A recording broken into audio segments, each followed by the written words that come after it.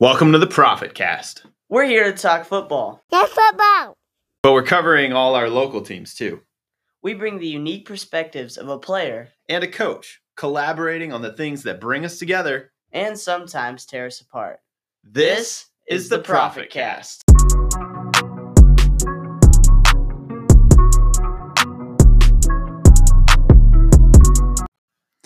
Well, welcome in, everybody. Come on in out of the cold, get in out of the snow, snuggle up to a podcast and listen to the coach and the player. Talk a little football and give you an update on the local sports that are still happening, though we are rescheduling here, there, and everywhere. Oh, yeah. To accommodate for the weather and the poor driving conditions. Hopefully you are all staying safe out there. But Luke, why don't you give us an update on some of the stuff that's happening in the local sports world amidst all the cancellations and postponements?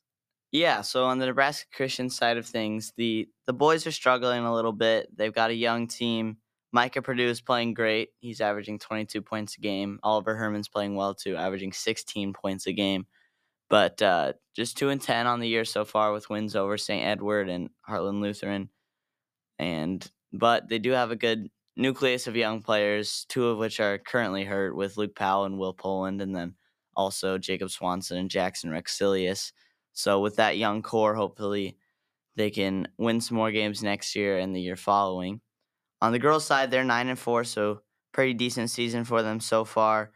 They're hoping to make some noise in the postseason. On the Central City side of things, the boys are 11-2 right now, so good start for them. 12-2, sorry. And so it's a good start for them. Losses to Boone Central, which is kind of holding them back right now in wild card points, but that is a very good team who was the state football champions. So that's a good team. And then another loss to Cozad, and then big wins over Donovan Trumbull and Fillmore Central. We are the only loss for both of those teams. And we are currently sitting 14th in wild card points. So if the season ended now, we would still have a spot, but we'd have to play a top team at Sub-state. Yeah, sub-state. So give us, before you move on to the girls, we're going to get to that in just a minute, but give us a real quick inside scoop, because you're on that team. You get to practice with those guys, and last year had a really, really fun run, made it to state, had an awesome team, and have a great, leader this year with Zickman. But last year you were a really senior heavy team. So how's been the process of getting back to where you're 11-2 or 12-2 at this point, instead of, a lot of times you can lose 4 starters and a 6-man, and it's hard to rub 2 wins together the next year. Yeah, it's definitely hasn't been perfect. There's been growing pains, but really I think that group has played with each other for a long time still, all the way since they were little kids, with that group of current juniors right now, Truman and Carter, Simonson, and Coulter. And Coulter came a little later, transferred from Lakeview, but those guys have played together for a long time, and JV last year played a lot together, only lost 2 games. Yeah, the JV had a good year last season. Yeah, so they have a lot of continuity, but it's definitely hasn't been perfect getting that all to meld together, still trying to put it together. And then also getting Jacob Rule to transfer in from Centura has given a nice boost for them too. Nice. So tell us about the Bison girls basketball team. Where are they at this year? Yeah, they are having a very good season so far. They are 9-4, which might not sound like that impressive, but the last time they started 9-4 was the 2014-2015 season, where they started 15-2.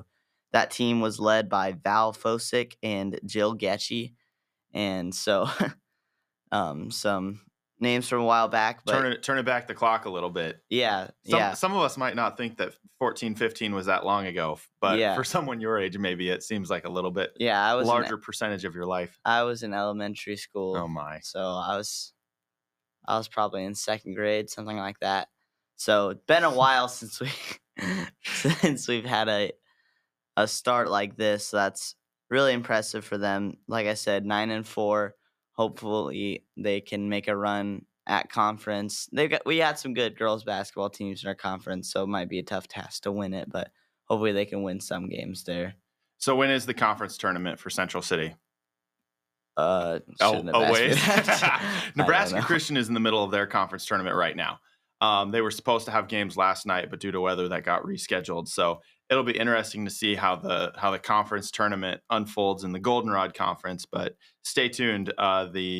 Is it the Lou Platte Conference? Yes. They're going to be having their tournament later. We will update you when we know more about that. Well, moving on up from the local level to professional football. We got the NFL playoffs going on right now, and it was a wild card round. Some really fun games. So how much football were you able to take in this weekend, Luke? I was able to take in a medium amount of football. I watched a large portion of the Lions and Rams game, which was one of probably the most fun game to watch. I think that had to be the best game of the weekend. Yes. And I watched the entirety of the Buccaneers-Eagles game, and then parts of Texans-Browns and parts of Dolphins-Chiefs. I had absolutely no interest in watching the Packers and Cowboys, so yeah, or the Steelers and Bills. We talked about a lot of these games last week, and I think I was really surprised with the Browns and the Texans, because I watched the first half of that game and then had different things going on. So I was like, wow, I think it was like 17-14. I was like, this is going to be a good game.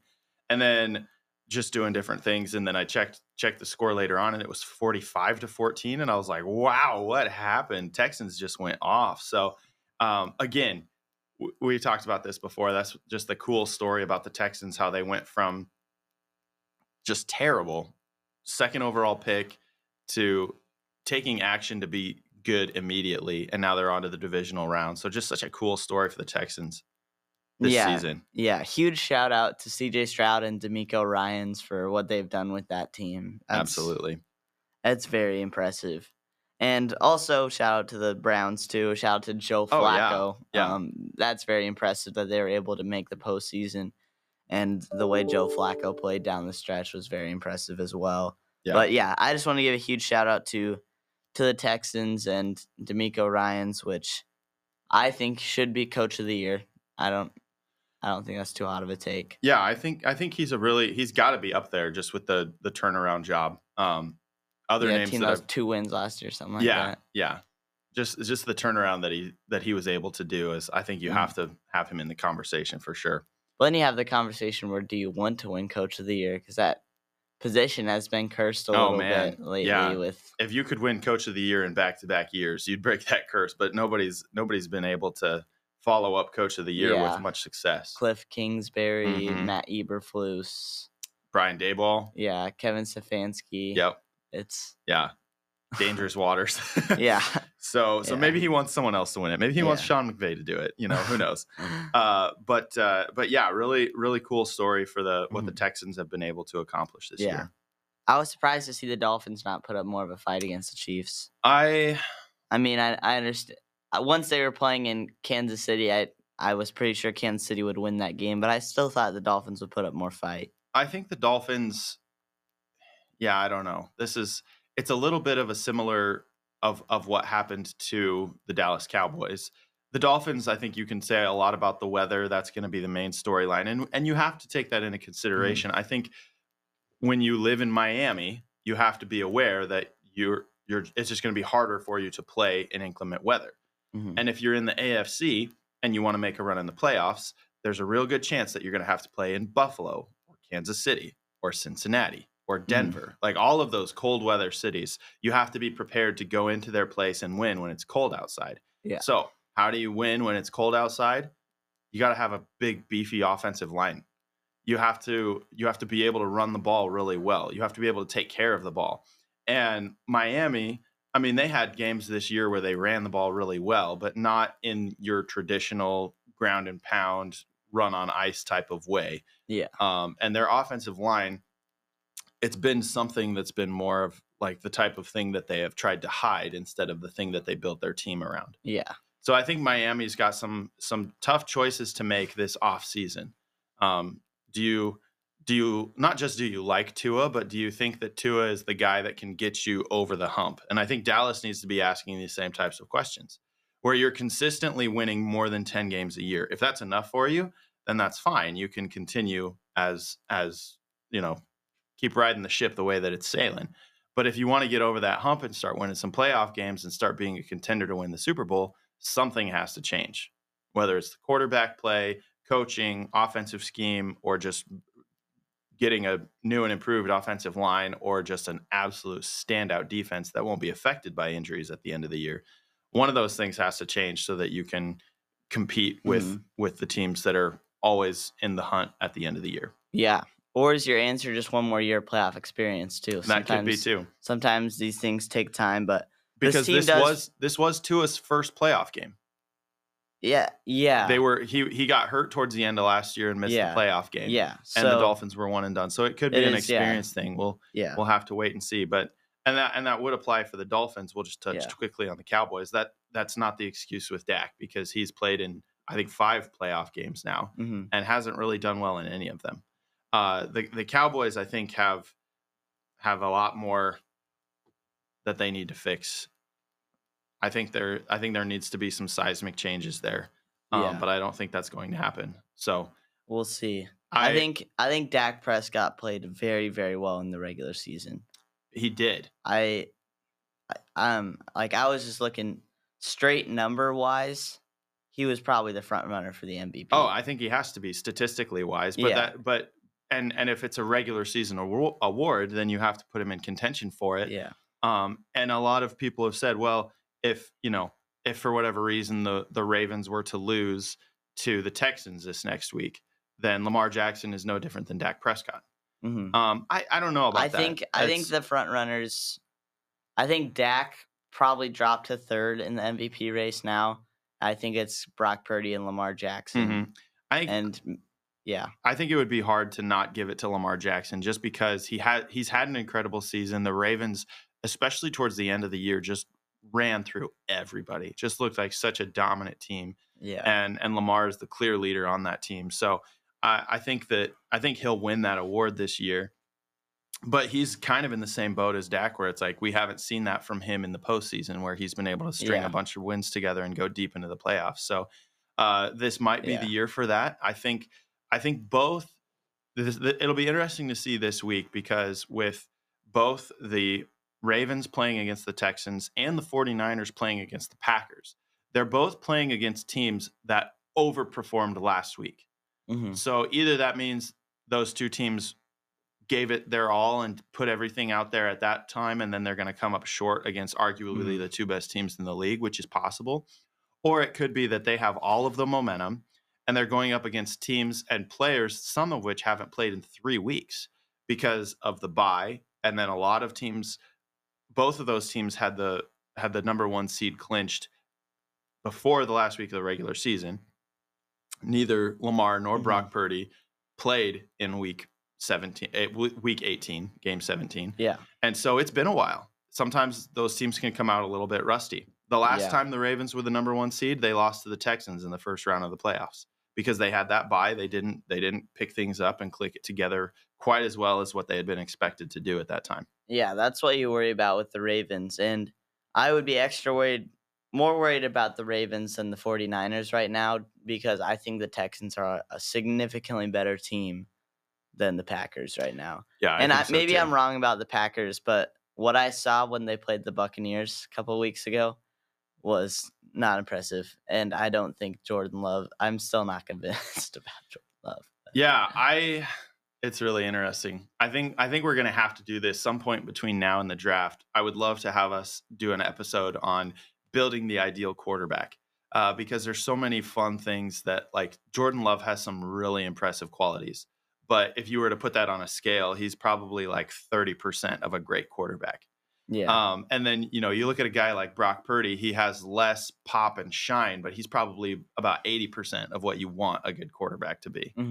So, when you look at combining all of those different factors of what all goes into being a great quarterback, you can look at some of the things that Jordan Love can do with just a wrist flick to make the ball fly 40 yards. You're like, wow, that kind of reminds me of the last guy that played quarterback at Green Bay. And then everybody just jumps right into your brain autocorrects to all the great things that you saw Aaron Rodgers do over the years. And you think, wow, Jordan Love can do that too, just because he can make a few fun highlight plays. So Yeah. we need to see more consistency. We need to see it over a longer time before we can declare that Green Bay hit 3 incredible Hall of Fame quarterbacks in a row. Yeah, I think that's a little premature. Absolutely. But Rams-Lions was definitely the best game of this wild card weekend. It came right down to the wire. 24-23, the Lions were able to get the win. So fun for Detroit, this run that they've been on. And from time to time, we'll bring up things from sports history on this podcast, and occasionally they will have happened before Luke was born, being the younger, just slightly, of us two podcast hosts. But the Lions haven't won a playoff game since even before I was born. Yeah. So it was quite a while ago. Other things that have happened. You're not as old as I thought you were. Thank you.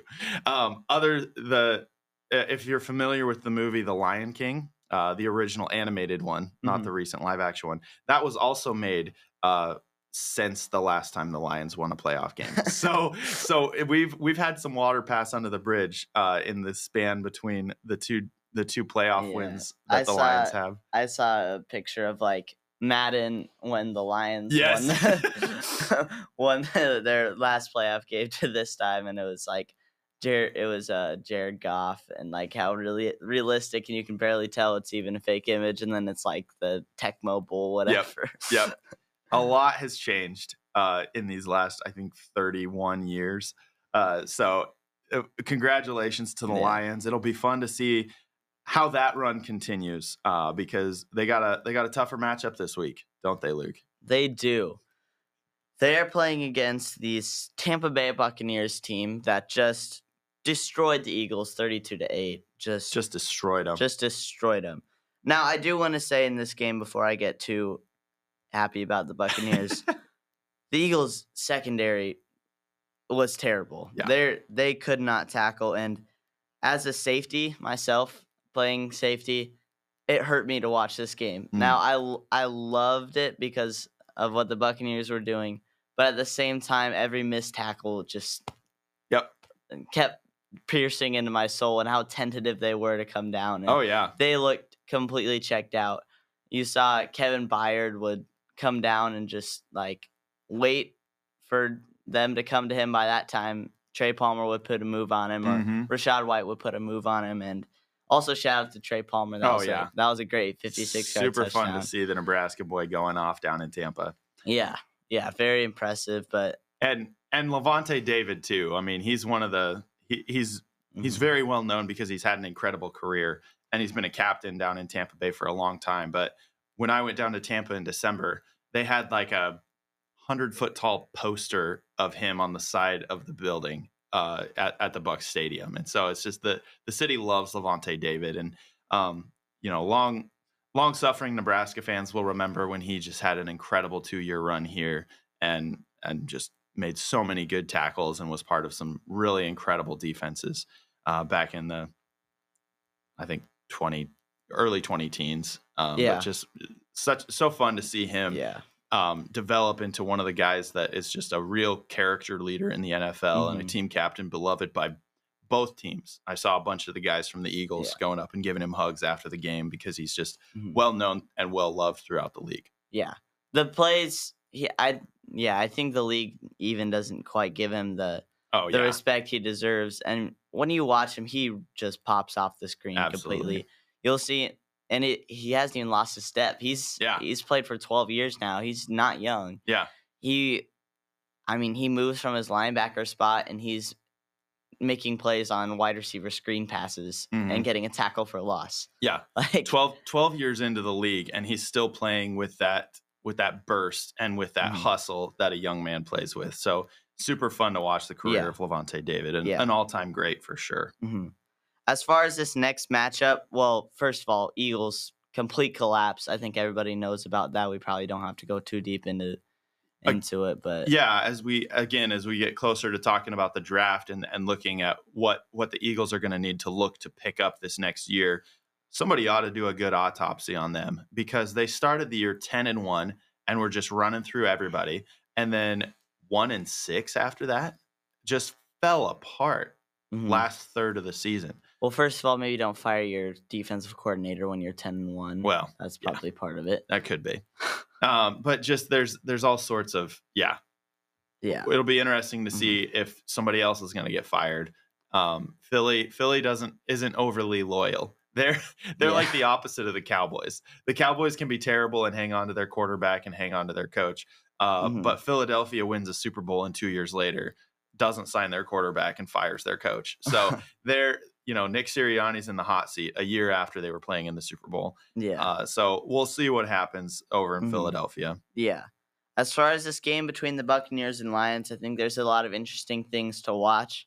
Lions are probably the favorite in this one, but there's definitely the last time they played, the Lions won 20-6, but my conspiracy theory is the Buccaneers, when they wear their creamsicles, they never win. So Yeah. they've won like one game while they wore their creamsicles in the last 20 years, and I think it's as much as everybody loves the creamsicles, it's time for them to go. The Bucks just losing them. Well, So you not can't. everyone loves them. Yeah, we yeah, I don't love them. when we went down there, we walked through the team store and they had all these jerseys hanging up. And my wife is a football fan. She likes watching football, but she's not watching every game to the same Yeah. level that Luke and I do.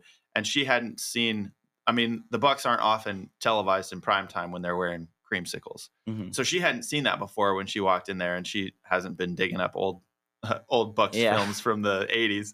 So she saw those creamsicle jerseys and she was like, "Oh my word, what in the world is this? That's the ugliest thing I've ever seen." I was like, "Well, yeah, that's probably half the people think that, and the other half of the people are like, these are amazing." So yeah, But yeah, that might have a similar effect as when Nebraska wears the white on white, the surrender whites.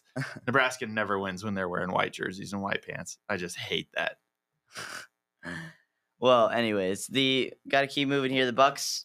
I think what'll be interesting to watch is how the Lions handle the blitz, because the Eagles did not handle the blitz. No. And so if they can really handle that, and that's the same when the Bucks won the Super Bowl over the Chiefs.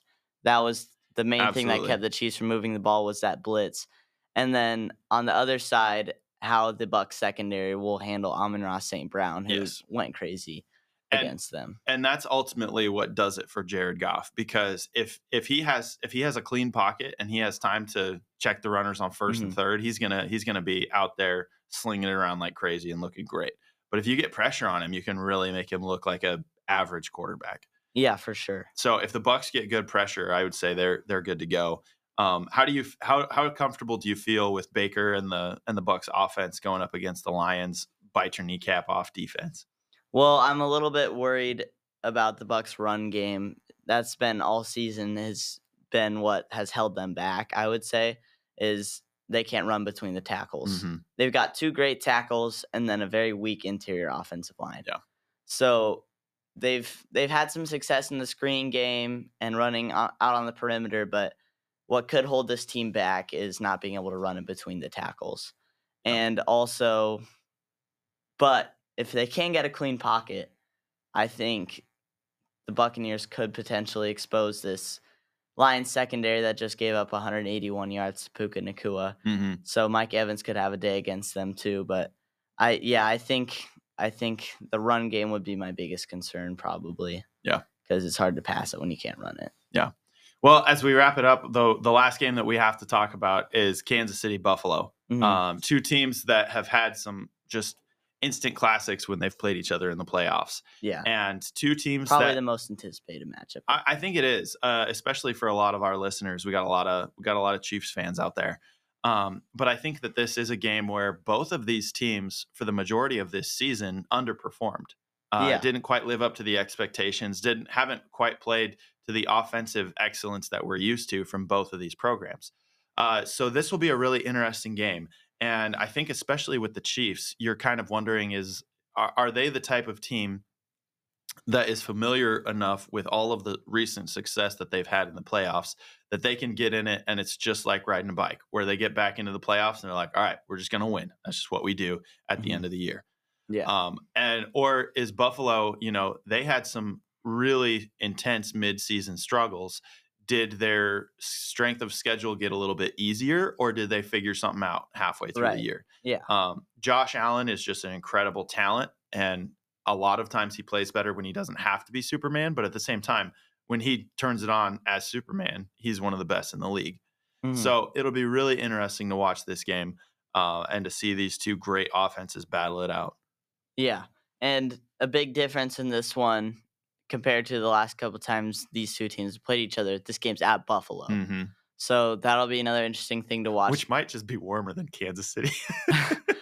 Both of those are not warm climates. Both, and again, we're talking about teams that the AFC versus the NFC. There's just a lot of domes in the NFC, a lot of warmer climates in the NFC. But yeah, Kansas City had a basically Ice Bowl 2.0 last week, and then Buffalo actually had to reschedule their game because of snow and cold. And so, yeah, both of these teams very, very cold. The weather could affect this game too, with just the wild year that we've been having. Yeah. But both teams that are used to it. So hopefully we just get to see some really good football between these two squads. For sure.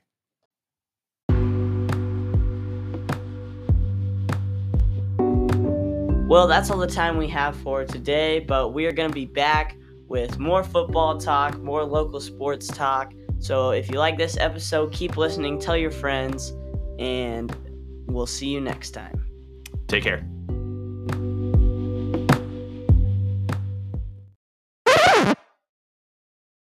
Yeah, football.